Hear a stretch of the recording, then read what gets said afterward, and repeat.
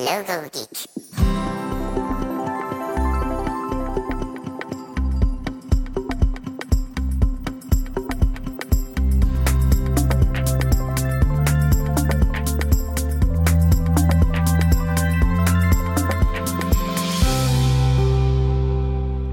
Hey Logo Geeks, it's Ian Paget here. I'm back with another podcast that's created to help you make a living designing logos.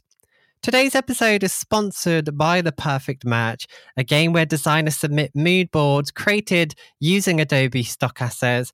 And if your mood board design is chosen, you will be featured on Adobe's monthly live streaming game show with other talented designers, art directors, and creatives, where the winner goes home with $1,000. It's totally free to participate in The Perfect Match, and by simply submitting an entry, Adobe will give you a gift for your time. To learn more about that and to enter, just visit theperfectmatch.co/logo geek. So if you're into film like I am, you may have seen the 2019 Joker movie, a psychological thriller directed and produced by Todd Phillips. Well, this week on the podcast, I'm joined by the designer of the logo for that film, a guy called Chad Danieley, who created the distinct letterpress logo for the Joker film. In this interview, we discover how he got the opportunity to work on that project, and it was very much being in the right place at the right time, and his absolute love for letterpress and how you can also get into that too. So let's just get straight into this. Here is the interview with Chad Danieley.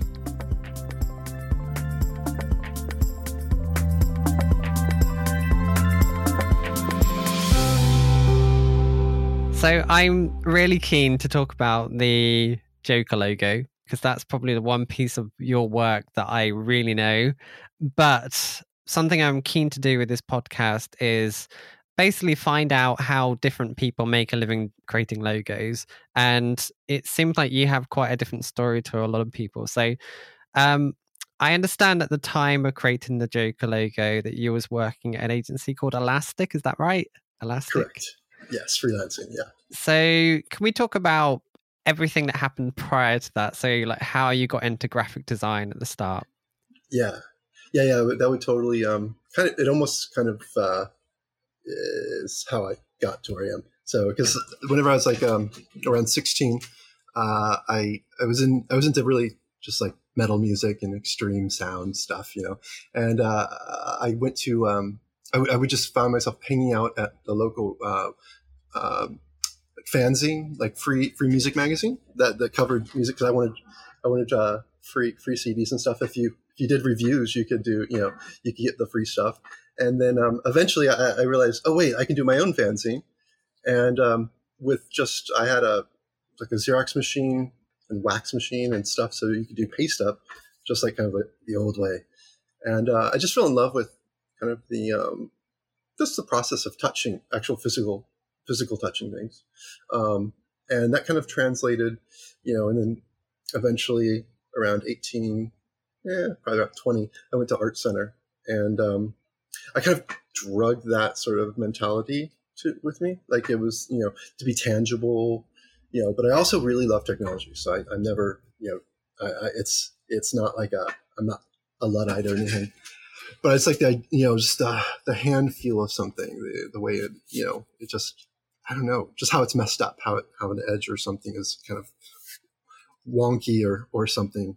I don't know. It feels more human. It connects like on a level of, I connect to flaws, or something that's different. And then so eventually then I made it to Art Center. That was around 98. And, that's where I found Letterpress there. They had a studio, and I don't know. There's just for someone who's so like me, who's into technology. Really, I had a computer since I was, it's like 19. I had the first Mac. My dad bought it and was like, I don't know how to use this. You figure it out. And so I was like, I was heavily into the first wave of technology and how you can manipulate it and have fun with it. Photoshop 2.9, I think, or 3. Everyone was excited because you could have 2 layers. So when I went to Art Center, the letterpress studio was kind of like a place I could just go and just experiment. It slows me down too, which is what I kind of sometimes need, like playing with the shapes, the form of letters in their physical form. I don't know, they help the creative process. Like I can pull it when you can slow something down and not do 10,000 versions of something. It kind of makes you, because I can get over my heels and kind of just start to like, just do way too much where you're like, whoa, bring it back and slow down, mellow. And so I had to devise a really large metal object like the letterpress machine to put in my way to slow me down and kind of just be okay, just see what happens with also just there's historical elements about it, but I don't get too much into that. And then from there I started freelancing around various places for like Nokia and MTV, VH1, that stuff, and then landed at NBC and I was there. That was the only full-time job I've ever had. When I said full-time, just like staff. Was at NBC, and I think I realized after I was there for 10 years, and that was too long for me. Not in a bad way, just I realized. Well, yeah, 10 years is a long time. I know at the last company that I worked at, I was there 11 years, and it's you go through a lot in that time. So I understand it. It's too long. Yeah, you get and I kind of, it was also that's where I learned I didn't the things about freelance was that you're constantly changing topics, and it helps with so because you're like always doing for another client. Whereas when I was working in-house at a shop, it was just that product, NBC, everything was NBC branded. And, it kind of gets, it's going to get monotonous and boring because you're like, so it's fun to freelance because you could just be like, oh, here you're doing, this project or this project or this project. And you're switching a couple times a day, just doing, different topics. And it kind of, I don't know, it kind of cross-pollinates my brain to get excited about stuff and stay excited about things. Yeah. And that was, that made me realize, no, you're freelance. I get the best results, I think. Yeah. And I find it really interesting hearing you talk about your work, especially when anytime you mention anything about letterpress, I can feel there's a lot of passion there, and you like the whole analog aspect of it, which is really interesting. But I just wanted to ask, so at that role that you got with Elastic, you were doing animation. So how did that side of it come on board? Because it seems like you had a real passion for letterpress, but ended up working as an animator. So how did you get into the animation side of things? Yeah, that was because so whenever I was at Art Center, that was like the first class where you could do motion design. And again, my love for music was always like, it's always there. Like I still, and so it's like, putting graphics to sound, and that was really exciting to me. Like you could, so I kind of just, I just hung out with a lot of, the animation people in the lab, and it's something that you can do as a constant. Like everyone needs promos, everyone needs, whatever they're working on, and then, so I don't know, I don't know why I like animation. It's just fun. It's and also, it also gives me, when I'm freelance, I you get booked to say as an animator, and then those are usually a lot longer jobs, like month or 2 or 3, and when there's downtime, which is how the Joker happened. They're just like, hey, want to work on stuff? Here you go. And I can always it's always about just kind of just keeping, just the, energy, creativity, kind of the neurons going, and stuff. And, so am I understanding right? It was basically primarily you was there to do animation, but from time to time, because you have the skill set, they'd give you the occasional graphic design job? Oh, yeah. Yeah, definitely. It's, it's like, oh, downtime, cool. Hey, Jay, we got this thing and this logo type projects, and you're like, oh, cool, because I can just do a bunch of versions for him and add them to the deck, and so yeah, is that. Okay, so I want to focus on the Joker logo, and we'll see where this conversation goes. But I find it really strange, right? You're hired as a freelance animator for the company, and the company get. I think it sounds like a big client. It might not be for them, but to me, to get a project like the Joker film, that seems like a huge deal. And I don't know how many graphic designers they have within the company, but it seems really unusual to give that to the animation guy that does logos now and again. So Yeah. how did that happen? Was it just you working on it, or was it a whole load of people that ended up working on that project? And because it was quiet for you, you ended up working on it as well? There's I think there was only like three or four people on it. It was kind of, at the time, it was it wasn't definitely as big as it became, but they're just they just needed versions of logos. It was he's got downtime, so and but sometimes I do get called just for that as well, just doing logos and stuff. So we know that you're at the agency. We know that you occasionally do logos. There's 3 graphic designers at the company. How did a small agency like that manage to get that project as a client? Do you know the story behind that at all? Well, that's also what I really like about studios like Elastic, where they have like 3 or 4 divisions. So they'll have Elastic is mostly like animation graphics for commercials, films, stuff like that. Then they have A52, which is the color department. So they do colorizing and flame work, and so for a lot of features and stuff, they'll actually do colorizing, and then they have their trailer department called Jax, which is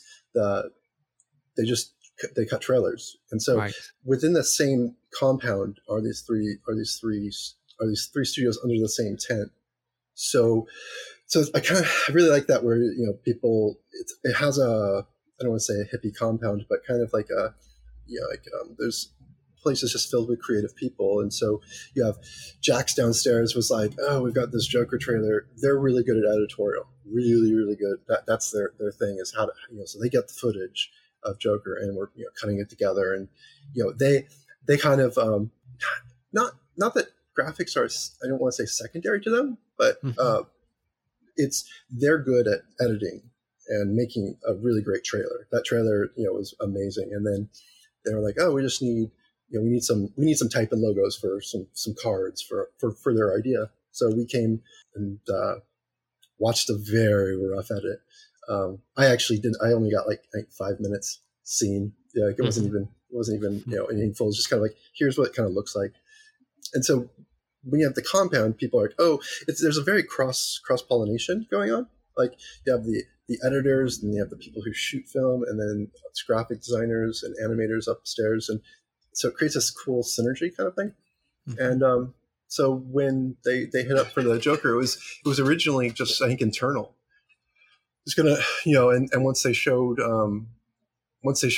Todd, the director, I guess he was like, nope, that's the logo. That's how it's to be. Oh wow! So in reality, the agency wasn't actually hired to create the logo / identity for the film. It was just the trailer, primarily the trailer, and you guys were creating. Am I understanding it? It sounds like you was just doing something as a placeholder. Maybe, is that right? Yep. No, there's nothing that's wrong crazy. with placeholders. and so that's why it's really interesting to work at places like Elastic, or there's several other studios that do that, where they have their different departments that they're really good at, and they're like, hey man, can we get some logos and some stuff to make our trailer, so when they present it, it looks full and complete. So when we and then we showed them, and then they put them in the trailer, and once Todd saw it, he's like, no, that's it, don't touch anything, that's the finished logo. And so I would until the trailer was released, I didn't not that I didn't believe, like in a sense of like, but things in Hollywood are constantly like updating every second. Yeah. Like, Yeah. so it's like, they're like, oh, they chose your logo. And I thought, oh, that's cool. Like it would probably, it'd probably change. I thought until it came out and I was like, it did not change. That's probably really good for your career, right? Yeah, because I've done I did an episode. It was probably about a year ago now with one of the Pentagram partners, Emily Oberman, and okay. she's kind of their team specialize in this kind of thing, film, movie branding, and there's a whole process to it. But this is really surprising. I wouldn't have thought that a project like this would have come up where it's not even like your main job. You're given this awesome project. You think it's just temporarily going to be used, and then you see it on the big screen eventually. That must be mind-blowing, right? Very. Yeah, it was really cool. Like it was very that was really cool to see the type really big on screen. That was crazy to see the trailer. I was like, oh, that's so rad. It was very exciting. Cool. Okay, so I think we should go into the nitty-gritty details of creating this. So you've been given this project. Sounds like a number of people are working on it. What did the process look like? Am my understanding right? You watched the trailer, create some stuff, you all sat down and just started, or was there more to it than that? There was actually there was, like I said, there was very little information, and I do honestly believe that's actually a good thing. I want to say that in quotes sometimes. Yeah. Like because like with say like logos per se, corporate logos. They're very worked over, very methodical and very.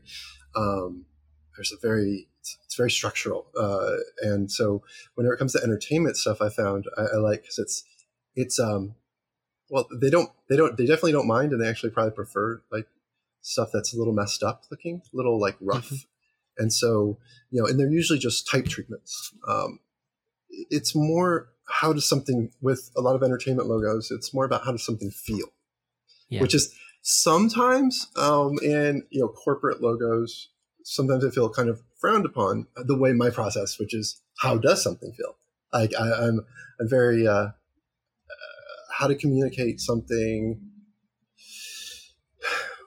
without it being like obvious or sort of very worked over. It's kind of something like I really like the Japanese wabi-sabi methodology where something is so in the entertainment industry it allows a lot more room for kind of just emotional expression over say doing a brand guideline about how a proper something logo should the size, the everything. It's more, does it feel right? And so I find the difference between the two really interesting. I do, of course. So the entertainment industry is definitely better for experimentation, open for more sort of because it's only there for 6 months or a year. And it doesn't need to be timeless. It doesn't Correct. have the constraints of needing to be versatile. It's going to be either really big on posters or really big on the screen. And you can use current trends because the film is generally of the moment anyway. So if it ends up looking of that generation, it doesn't matter. An 80s film is always going to be an 80s film, and you kind of want it to look that way. So you're right. It just doesn't have the constraints or anything like that when working on a project like this. Yeah. So I think I'm better in that area of little emotional expression in it, and noisy, and does it feel the way it's supposed to be? Yeah. So what type? I did read that you did like 16 different logos. You probably had more ideas than that. So I'm guessing you were sat at your computer, right? So how did the whole letterpress thing come up? Was you doing that elsewhere, or does the agency happen to have a letterpress in their studio? No, that's stuff I bring kind of I bring just from my own, from home, and Yeah. it was like, so it kind of stemmed from how I work with it in when I'm printing. Um, so what I'll do is I'll do type sheets that are just specimen sheets of of the actual thing, and just scan them in, and then load them to Dropbox. But how the process in that morning was like, they were like kind of like, well, we don't know much about it. Here's like 5-10 minutes of some stuff. It's more contemporary. They didn't want anything jokey, like in the sense of like kind of the '60s. Yeah, like all You know, the comic book stuff. yeah, they didn't want that whimsical fun type, because naturally that's where we would go. Kind of like, let's do Yeah. whimsical Yeah, I and agree. fun. And that's really fun. But it's saying something completely different. And so that was kind of their only kind of thing. It was like, let's not go into the jokey area, and that's literally it. When I say like, but I actually enjoy that whatever. Sometimes I get panic attacks about it, but also at the same time, it's like, well, no one really knows. It's like, okay, cool. So we're just going to go into the sandbox and play. And so, I think I was like, oh, I got some stuff in my Dropbox from Letterpress, pull it down. I just call them like, I like these things, like they're kind of like type cardio experiments, where I just like really quick cardio kind of. And so to get myself going, I'll just start playing with type, like kind of how I would on the press, where you just start, so I'm like cutting them up and bringing them in, overlaying. And that was the first one I did that, which is so funny. It sounds like some sort of like terrible from, oh, it was the first one, and you didn't have to go any further. But I just kind of put it away. I was doing that. It's like, cool. That was like basically my coffee, was to play with the type from, that I couldn't change the form, because I try not to change the form too much with my letterpress stuff, meaning, cut elements out. I just kind of like leave them kind of just there as they are. So I'd play with them, see what shapes I really, what fit together, and just do a bunch of those. And then I put that in my my folder to share. And then later, I spent another two days on just doing traditional vector stuff. That was they weren't that good. They were okay. And just the vector ones, I think I led with more of the vector stuff, and then followed with just sort of the putting in the letterpress stuff at the very end. And they were just like, nope, that's it. Let's do that. Like, awesome. And then I had to quickly like, do I have the full type character set?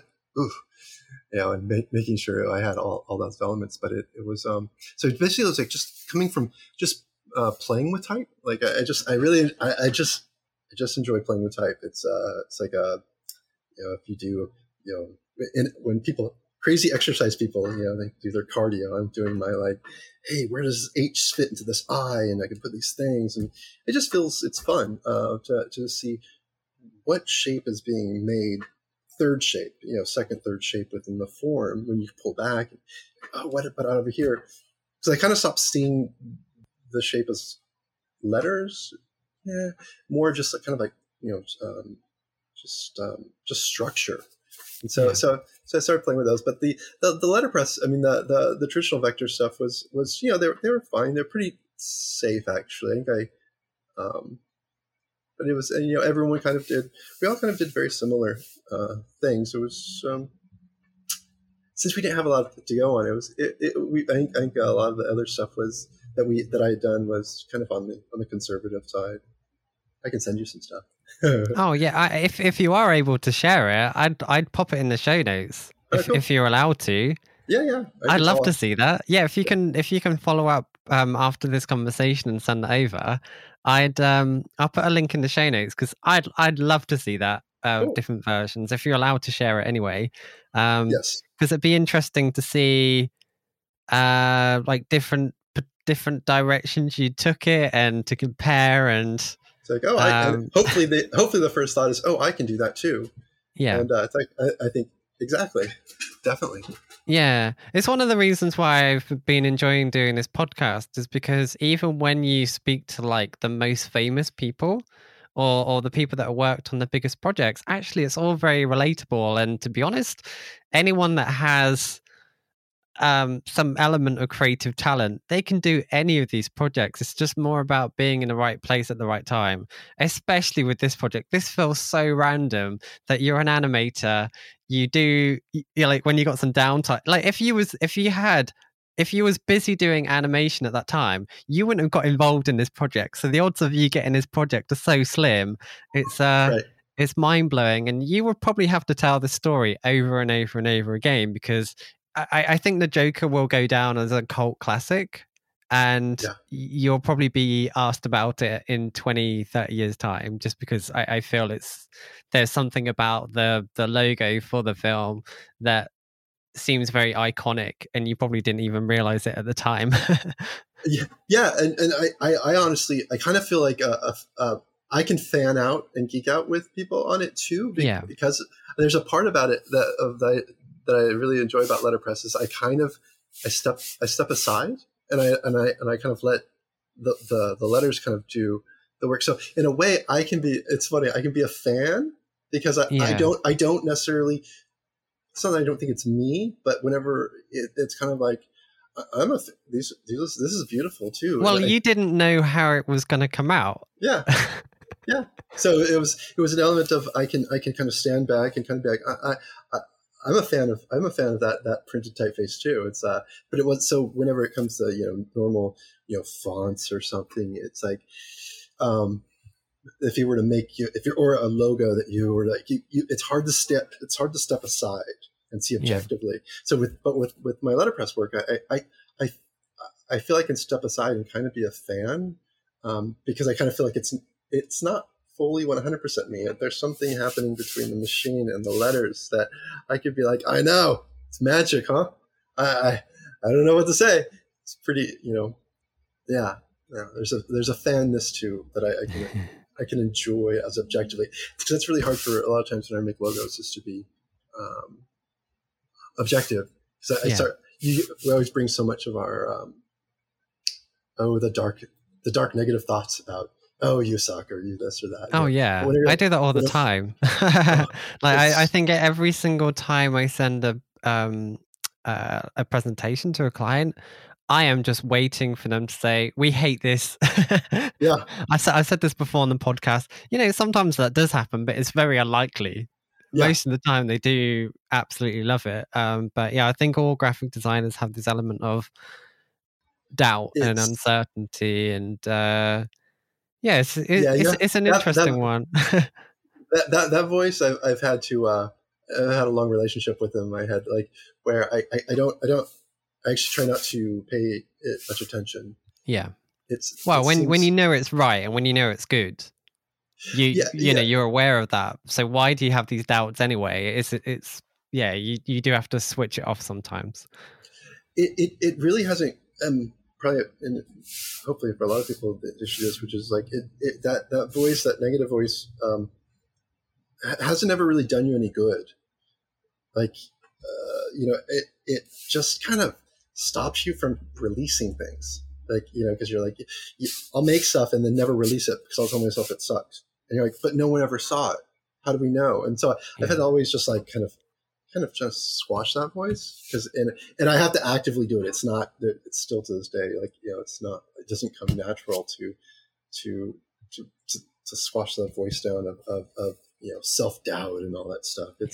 I guess it has. I'm sure there's a purpose, but I think it's kind of maybe stays around too long. Well, I think as graphic designers, if you was always happy and always confident about what you were doing, you would never improve.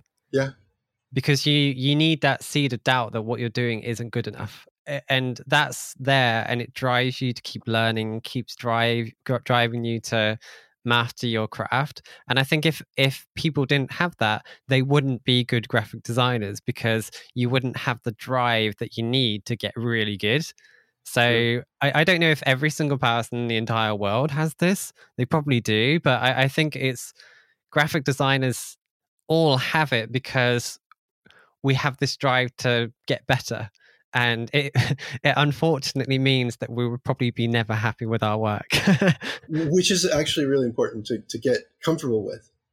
Because like that I realized I realized I'll never really they say it's like sort of like love everything I've ever, something I've ever done, because you always see the issue. So I just go like, that's cool.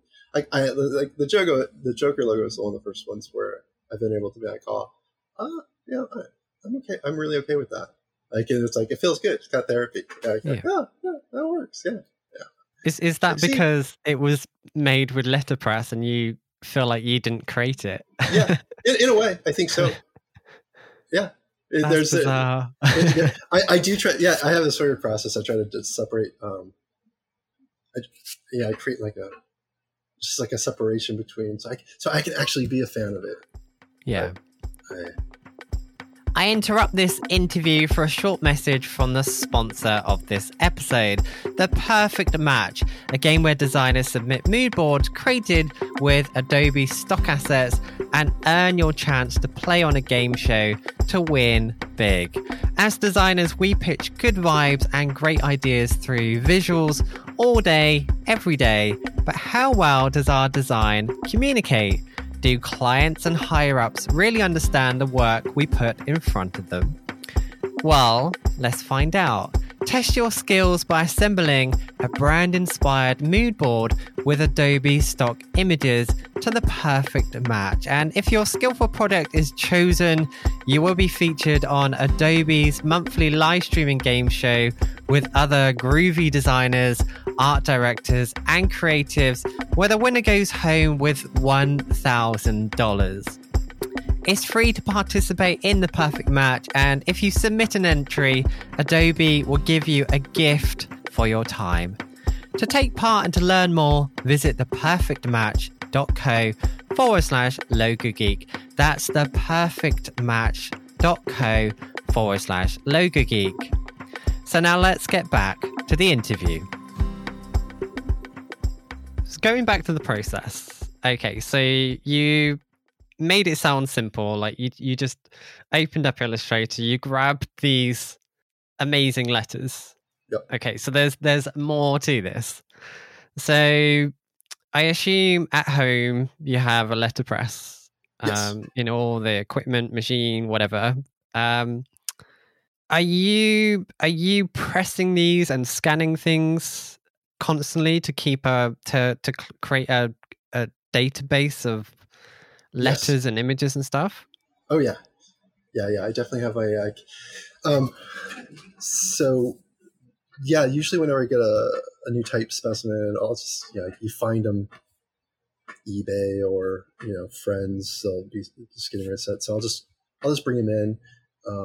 Whenever so I just kind of have a process where I'll like identify them and then just lay them out, print them in various different states.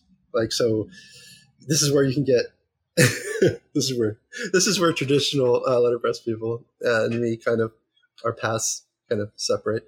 Well, I don't know anything about it, so keep going. I'm really curious. What? Oh no, because like I'm not as people would. They're a fine letterpress printer. Like they're fine printer. Like I'm definitely not fine. So I'll bring them in and I'll set them out on my on the press and just sort of like treat them in different ways, different states of noise or textural, and whenever you roll your paper over it, it just picks up so much noise or different things, anything of the face in letterpress, any indentations or noise or something, it's amplified. Just like something like on the K in Joker, like I never saw that gash. Like whenever I was printing it originally, I didn't see it until I scanned it. Because the gash, now I can see it whenever I do look at the actual forms. But there's usually if you rub anything across the top of the letters and just kind of you can damage them, which I usually love. In that K, that is in the. It looks like it's so intentional because it looks like someone's been violent. Yes. It's got it, and that slash in that K is what does it, and it's only in that K, and it looks like you put a lot of thought into that, but in reality, it was just there and it was It just was the byproduct of a dent. yeah. There was another K. There was another K in the set, but it just didn't look as good. So I stayed with with that one. I mean, I again, yes. Whenever you someone brought up, and I think that's cool that someone's like, oh, it looks like the gunshot from the movie. And what's funny, yeah. and what's funny is like I hadn't seen that part of the movie, so it wasn't there. But at the same time, like, because I'm not trying to like just kind of like, oh, it had no meaning. I mostly, it was, to me, I felt it was like more about scarification of sort of a soul or someone's darkness, and so it was, it had an element of scarification, but I didn't see the I hadn't seen the part with it where the guns and stuff in it, so I didn't know he shot someone, or it was like, and so that was there. I felt it wasn't that it wasn't exactly that, but it was more about just what a scarred human being and kind of a scarification of his like person, just like really, really emotionally out there. And so I thought, yeah, I'll keep it there. Just keep all of the flaws, the wabi, kind of like, I always come back to wabi sabi, where you just you appreciate and give reverence to sort of that which is just is and sort of flawed, and I felt that kind of it felt correct whenever I saw it.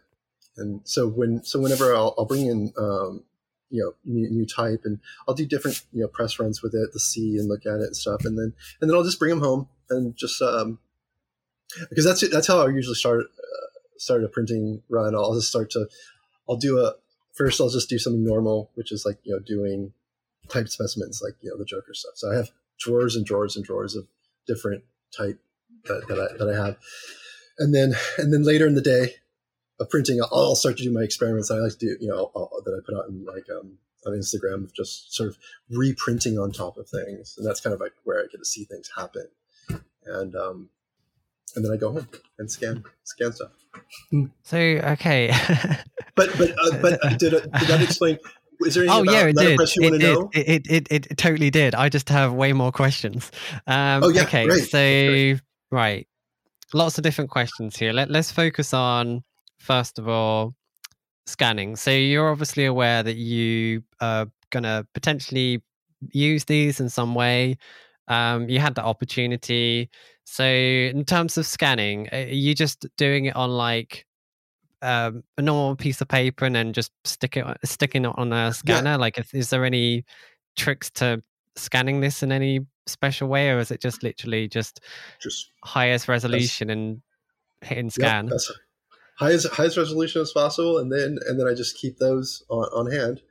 And then just and you can treat those in ways they can communicate in several different ways. So it's actually a pretty simple process.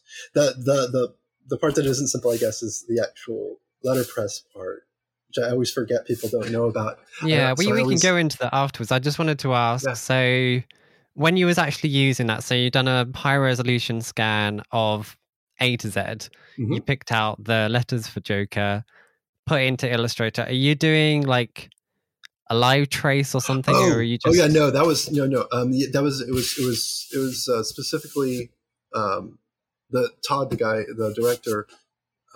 What I've heard was like it was to not be digitized. It was to be left as it was in Photoshop. Like, so, because I think we tried to redraw it, and it just again, a person can connects with vectors in a way that they don't with a Photoshop edge of something.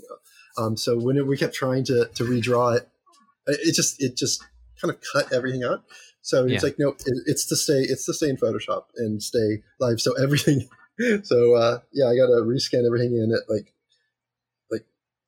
4800, I think. Yeah, I was gonna say. I was gonna say, because you probably didn't consider that these were going to be used on like ultra 8K screens and projected. And I don't know how big each letter would have been, like 3 meters high or something ridiculous. So I guess you put the original mock-up together just using reasonable quality scans, and then are you saying that you needed to rescan them all once it was agreed? Yeah. Once we realized I had to get, they were going to need the full set. of letters and everything at high res. Then I pulled everything in, rescanned everything, and it's a good job you still had the original letterpressed versions available, because you probably wouldn't be able to recreate it in exactly the same way again. Correct. Yeah, that's always there's always a sense of panic when that happens, because you're like, oh god, did I have? Because it's true, because like I think there's 15. I have that day they made those was way back in 2016 or something. I had like 15 or 20 specimen sheets from that state, meaning like how everything was set up. So yeah, and they're all relatively close, but they all have somewhat different tones in them, I guess I would say. So yeah, that part. But luckily, I had it all, so it's all good. Yeah, that's wild. Yeah. So you're basically, every set that you're buying, you are cataloging. Yeah, cataloging, keeping the originals, scanning them, keeping them on Dropbox. Yep. Why are you doing that? Are you keeping that so that you can create artwork with it? Is there a reason for doing that?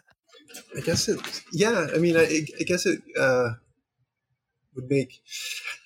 It's I guess that's just of what can I bring to a project, or what can I what's my voice, or what is my what makes my work different. And I can say I do like to go in that area of letterpress feeling, of texture, and even if it's not letterpress, I'll pull in textural stuff from letterpress maybe, and treat a logo, treat a typeface in a way that can have communicate something through the textures that I've scanned or created. Or even if you just take a logo and run it through your Xerox machine about 25 times, you'll eventually get something really beautiful. It'll start to distort in a way that just starts to go off the rails. It's kind of I probably liken it to sort of maybe the Velvet Underground. It's like they're technically so terrible and wrong, but they're so perfect. Like they're just the most beautiful thing I've ever heard in my life. so they're just about to I want the type to kind of maybe feel like it's just about to go off the rails, like like a Velvet Underground song, and then but goes back on the rails and kind of wobbles in a way, like say if there's electronic artists that I love who do that, which is like Boards of Canada or something like that, where they run stuff through digital stuff through analog, through digital, through analog, and you start playing. So if everyone thinks like the point of entry into letterpress is expensive, I will have to agree. Like I'd be like, yeah, I know this sucks. I've been doing it for too long, so I have collected a lot of stuff. But they're like, oh yeah, but I don't have a letterpress, so I can't do the Joker logo. I'd be like, you got a printer though, and you can just take if you have a laser printer, just with a copier on top, just keep running it through and just move it around and play with it, and just see what happens when you start manipulating it through just even a cheap photocopier. It doesn't have to be letterpress per se. It can be about it's almost like I would never put myself in brainy but like how we kind of orchestrated you through Roxy Music stuff, and you just kind of like throw it through this process and see what happens. The oblique strategy stuff. Where it's like, what happens if? You're like, oh, let's run it through all kinds of different sources and see what beautiful things happen. Just, Yeah. Something I'm thinking that you probably haven't even considered. Okay, so you mentioned that the entry into letterpress is expensive. You need all the kit. And since you're cataloging all these letters that you're purchasing, some of them could be like a one-off. Have you ever considered selling sets of scanned prints? Oh, totally. Yeah, I need to get around to that so bad. Well, I think I don't think you realize that kind of what you tapped into really by accident, that you have this passion, and it seems like you've had this passion for letterpress and things made by hand, and it feels like you've been cataloging it kind of as a hobby, but you've created the Joker logo. Did you do the Suicide Squad one as well? That was actually a it was a similar situation as the Joker. They're doing a trailer, and they just they wanted to see, you know, what we could experiment on, and Yeah. I don't think that one got used in the official trailer. I think I remember they went back seeing to it their, in your Instagram, and I was thinking, was that the one in the film? I can't remember. yeah, no, But they yeah, it wanted looked to, really cool. But yeah, I they guess wanted to experiment.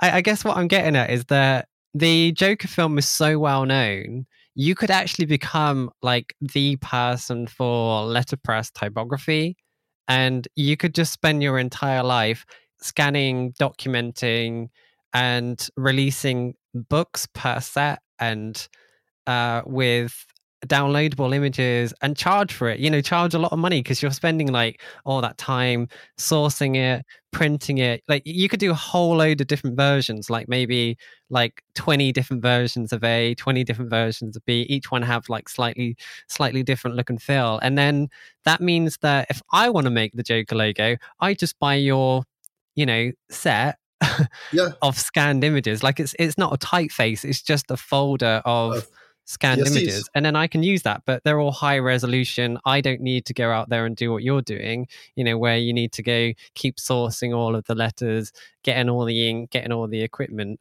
I really Yeah. feel that you could make a business just from doing that off the back of the Joker logo. Well, we should talk after this. Yes, I think we Yeah. should. Yeah, I genuinely think you should do that. I mean, that's the thing is I don't feel ownership to them, so I am totally cool with. I really do like the idea to open. I'm really into open source. I like share. The only way Yeah, but the only make way it. we can move You could forward is. make this your life. Oh You yeah, could make yeah. like I would pay.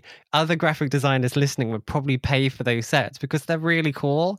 And if you want to make something quite edgy, there's loads of scenarios that I can think of, from film to music. Probably film and music mostly, but there might be other cases where people want like something that has like a handmade Yeah, quality to it, and you could use those scans in any way that you want. It's not a typeface, it's just a set of high resolution scans. that is Yeah.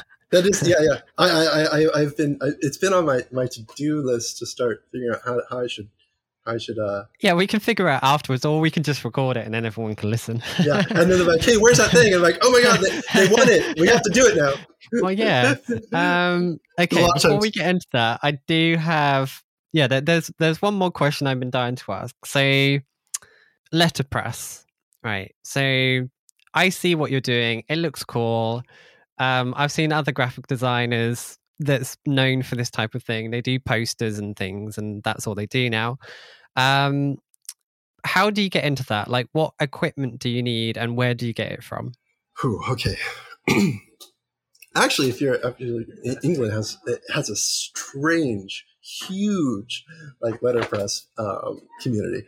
Like when I say it's strange, I go, it's cool. It's like there's a so in England there's like I see lots of people access to it. Probably the best way to start would either just Google letterpress your city or whatever. It's usually going to probably be at a college. Right. They seem to have been relegated to a historical thing, which is true. It's but so like for instance here in LA, it's mostly still Art Center and Otis. Like they have two labs. So if you wanted to, they have night classes where you can, or weekend classes where you can just go in and start, just take basic, intro class. And that's where, you can just, you'll either get bit by the bug or not bit by the bug. Yeah. Like, well, I don't want to set an entire, but but if you just want to kind of look at stuff, Daffy Kunin, he's this guy in Switzerland, I believe. He actually has some really good Vimeo videos. I think his name it's DAFIKUHNE, and it's called the Daphne Kunin Printing Show. And he's the coolest guy. Like he's got a really personality, and he's really about how to make letterpress more contemporary. So he'll do these really. So he'll just take his laser cut elements with traditional letterpress, and he does it's like I think they're like 15-minute little shows that he does where he'll like go over a topic. And so if anyone wants to just look at stuff like and see if they're into it, I would definitely go check his Vimeo show out to see like, hey, that really sparked some creativity. And then after that, I'd be like, if you're, if you want to do it physically, like wherever you are, usually it's going to be the local college art school that has some kind of printing class, or there's usually in every city printing museum. Just look up your city printing museum. Like here, I think there's 2 in LA and tons there's a lot in the Midwest and stuff. There's a lot of letterpress in the Midwest. So that, but honestly, if you found them on Instagram, someone you liked on Instagram, just send them something. Just, hey, I'm interested in this. You'd be surprised. We're kind of, if anyone shows any interest, all of a sudden we get excited. Like, oh my God. Yeah. So there's like my garage door is open when I'm printing and the neighbors will just sometimes they'll stop by. Like, I remember a year ago, this guy stopped by after walking back and forth. He's like, okay, I have to ask, what is this? I was like, oh, well, let me put everything down, and you just start, just chatting about the topic. And so I guarantee you, if there's someone in, Oh, locally, if you want to go nerd out with them, they would love to have someone to nerd out with. It's pretty, definitely. And also in terms of the actual letter sets themselves, I assume that you are collecting them in some way. Where are you getting them from? Are they new or are they old? I'm not really sure how it works. I've never really looked into it properly. Yeah, so within the last 10 years, it's gotten a little easier to find new stuff because people are I say easier, I put that in quotes, because around 70s, whenever they started dumping everything, like people, just like they would use wood type for fire, like because it's just cheaper to use that because it became you had photostat, and photo typesetting and all this stuff, and they're like so. Just like the TD-303, 808, and the 909 in Roland's case, like they couldn't give those away, but now they're selling for $12,000. I saw on eBay an 808 for like $12,000. I thought, wow, they Roland couldn't give those away. And so similar to like in letterpress back in the day, they're just dumping these things just for scrap metal, and some people, luckily, a lot of people kind of kept those in the garage and kind of put them. Yeah. And so a lot of the old stuff I get, they're usually from like eBay, or there's a couple people I know who like contact me like, hey, do you want these? Back and forth. So once you kind of get into their into that, like a couple of letterpress friends, they'll tip you off like, hey, go check this stuff out. They got some wood type over there, and you kind of have to just. I don't have kids, so I have extra time. So this is my thing I can spend time on. So, but with then about 8 years ago or so, people started. There's a couple of people who use CNC machines to cut out stuff. Cut old patterns out. So we found that if we don't have all the full family, like if I'm missing a couple letters, like if I can get a good trace from it, there's a couple people.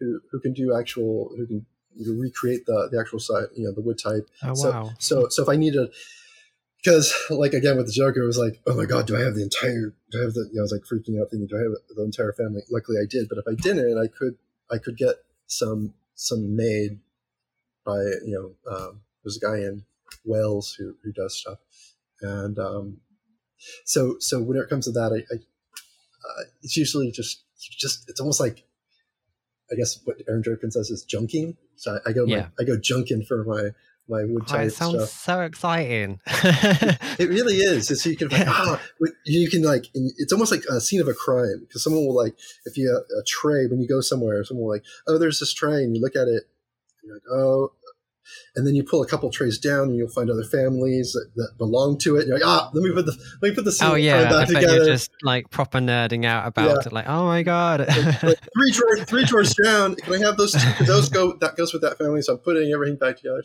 So it has it is fun to put as I like to say, putting, just keeping the family together, and because a lot of times there's a trend, and still is a trend, to separate the family and kind of like sell a letter to.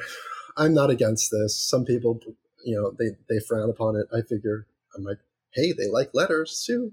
Though I do like to make back. I do like, oh my God, I want that whole family. But they are just beautiful on their own. You just look at them, and you're like, there's 100 years of communication that's happening through the typeface.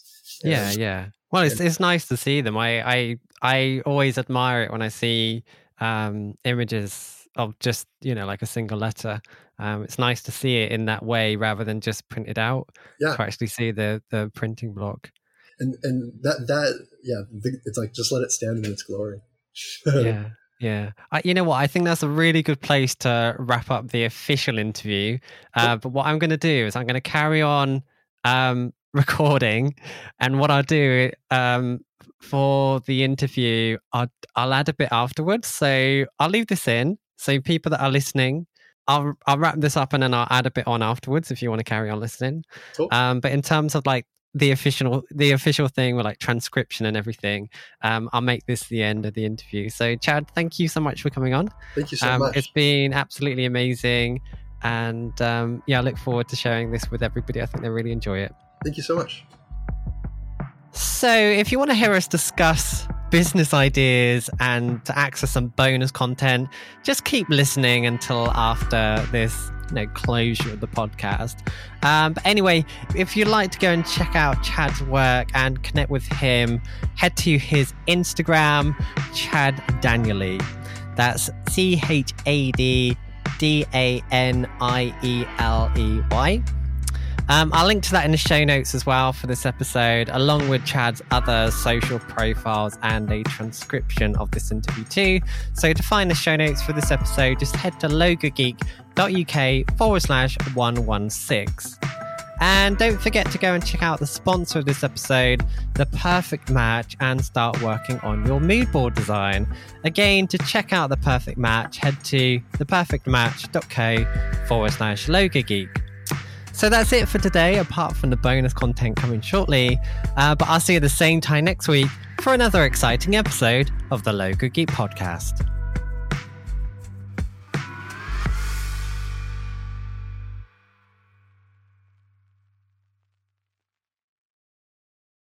Okay, so we carry on talking. Cool. So I'll leave this in anyway. I'll just edit it in a way so that if people want to keep listening, they can. They don't have to. I've been writing down ideas as she was talking. So how I see this, you buy a set, you print it out, you scan it. You can sell a collection of high resolution scans. You could sell a book of a collection of scans. You could make posters of sets of letters in some way. Maybe you could do the A to Z and make a poster of that. Maybe you could write quotes like that seem to fit nicely with the typography. Like inspiring things, or just like a word like F off or something. I don't know. So you can make posters and maybe print them off each time. You could do in-person workshops. So you could have people book a session with you. They can come in and you can show them around the kit that you've got, and you can teach people how to do letterpress. You could also say, if you want to buy a really expensive, crazy expensive set, you could crowdfund it so that each person that wants it has to pay a certain amount. So basically use maybe Kickstarter or something. Oh, yeah. And the Kickstarter will buy that $12,000 set. You get it, you print it all out, and as a gift for the people that help you crowdfund purchasing it, you give them a set, you give them a book, you give them whatever as like a prize, and then you can continually sell it. You could make so much money from this. This is exciting. Yes, I haven't thought. I honestly, I haven't You're I thought doing it about that, anyway. but You're doing it as a hobby. I Just turn know your hobby into a business. it's no. I just thought about it. It's like, oh yeah, I do have all this stuff. I keep thinking, You have it. You okay, got years worth. You used and it like if I can't use it all. I'm like, I have way too much and I can't use it all. So I'm always just like, if, give me a call. I'll send you a sheet. But now you're like, yeah, I never thought about actually just create a website, release yeah. a collection at a time. Yeah. Do affiliate marketing. So people like me that have a podcast audience community, give me a commission. Oh yeah. Oh yeah. And then I'll promote it. And just you can tap into the whole graphic design community just by speaking to a few people. I can connect you with them, people like Jacob Cass, Chris Doe, David Airy, Nice. Will Patterson. There's a whole load of things that you can do with this. You could even do, a whole like I've mentioned about scans. Scans would be awesome, really high resolution scans because they're in such a way you'd just probably want to use them on posters and stuff like that. Mm-hmm. But you could do like whole typefaces as well using the scans. Yeah. There's endless stuff that you could do with this, and you could really piggyback off the whole Joker thing. Yeah. I would if I was you. yeah. No, I'm totally cool with that. Was it? I do kids. I'm okay with doing kids' birthday parties, bar mitzvahs, whatever. I'm not too lofty or thinking of myself in such a way. Where you're like, no. Hey, yeah, but no, just turn your hobby into a business and tap in, piggyback off the back of this. I'm writing everything down. It's a cool idea. It would be really cool, and you would absolutely love it because it's not work. Like when I was saying that, why are you doing this? There wasn't really a reason. It's like you do it because you like doing it. Was it demons by demons be driven? I guess that I would say. Yeah, but now you could turn that. You can harness. I'm not sure how it works in terms of licensing. I guess because you're making prints, it doesn't matter. Yeah. So yeah, do that. Turn your hobby into a very profitable business. And like I said, in terms of marketing, once you've maybe do one product first, which could be the Joker character set. Yep. Because I assume I don't know if the guys have trademarked it now or anything like that. But yeah, no, I don't think they can. They can only trademark the logo as it is set. I'm sure I can sell the actual print itself. Yeah, I guess as of the individual letters. Yeah. Well, it's technically your property. It's and you can just sell a license to anyone that wants to use it. Yeah. But yeah, I think that would be awesome to do that type of thing. I know it's technically easy. I mean, other people could just steal this idea, but you've done the Joker logo. Yeah, exactly. It's like, yeah, you're right. Yeah, it's like no one can compete with that. It's like, yeah, Joker logo. You can even call it Joker typography, Joker, I don't know, Joker press or something. Yeah, just we'll call it JOK. That's an awful name. That is an awful name. Don't call it Joker press. Laughing press.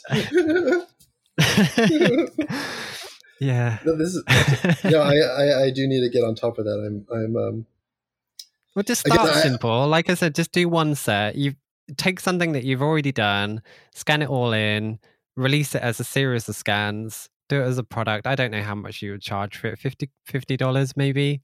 Yeah. Set up an e-commerce website. They're not, I don't know if you're into all that sort of stuff, but I need to be. Squarespace is easy to use. I think that's got e-commerce capability. You can do it in Webflow. You can do like your own bespoke thing. But yeah, my point is you could probably really easily create a landing page for your first product. You could probably use Gumtree. I don't know if you're familiar with Gumtree. I know a guy that uses it, Michael at Logo Package Express. He sells his product through that, and he's able to use that platform to do affiliate-based marketing. Okay. So basically, if anyone shares the link that he gives that person, he's got a whole log of like affiliate payments, and he pays each month. Okay. And I think you could tap into the whole into the whole industry and make a whole business from this. So yeah, you could start off with, just one product, and then just aim to grow it. So first product is just scans. Next one is a book of the scans. You could maybe sell a bundle, so you get the book and the scans.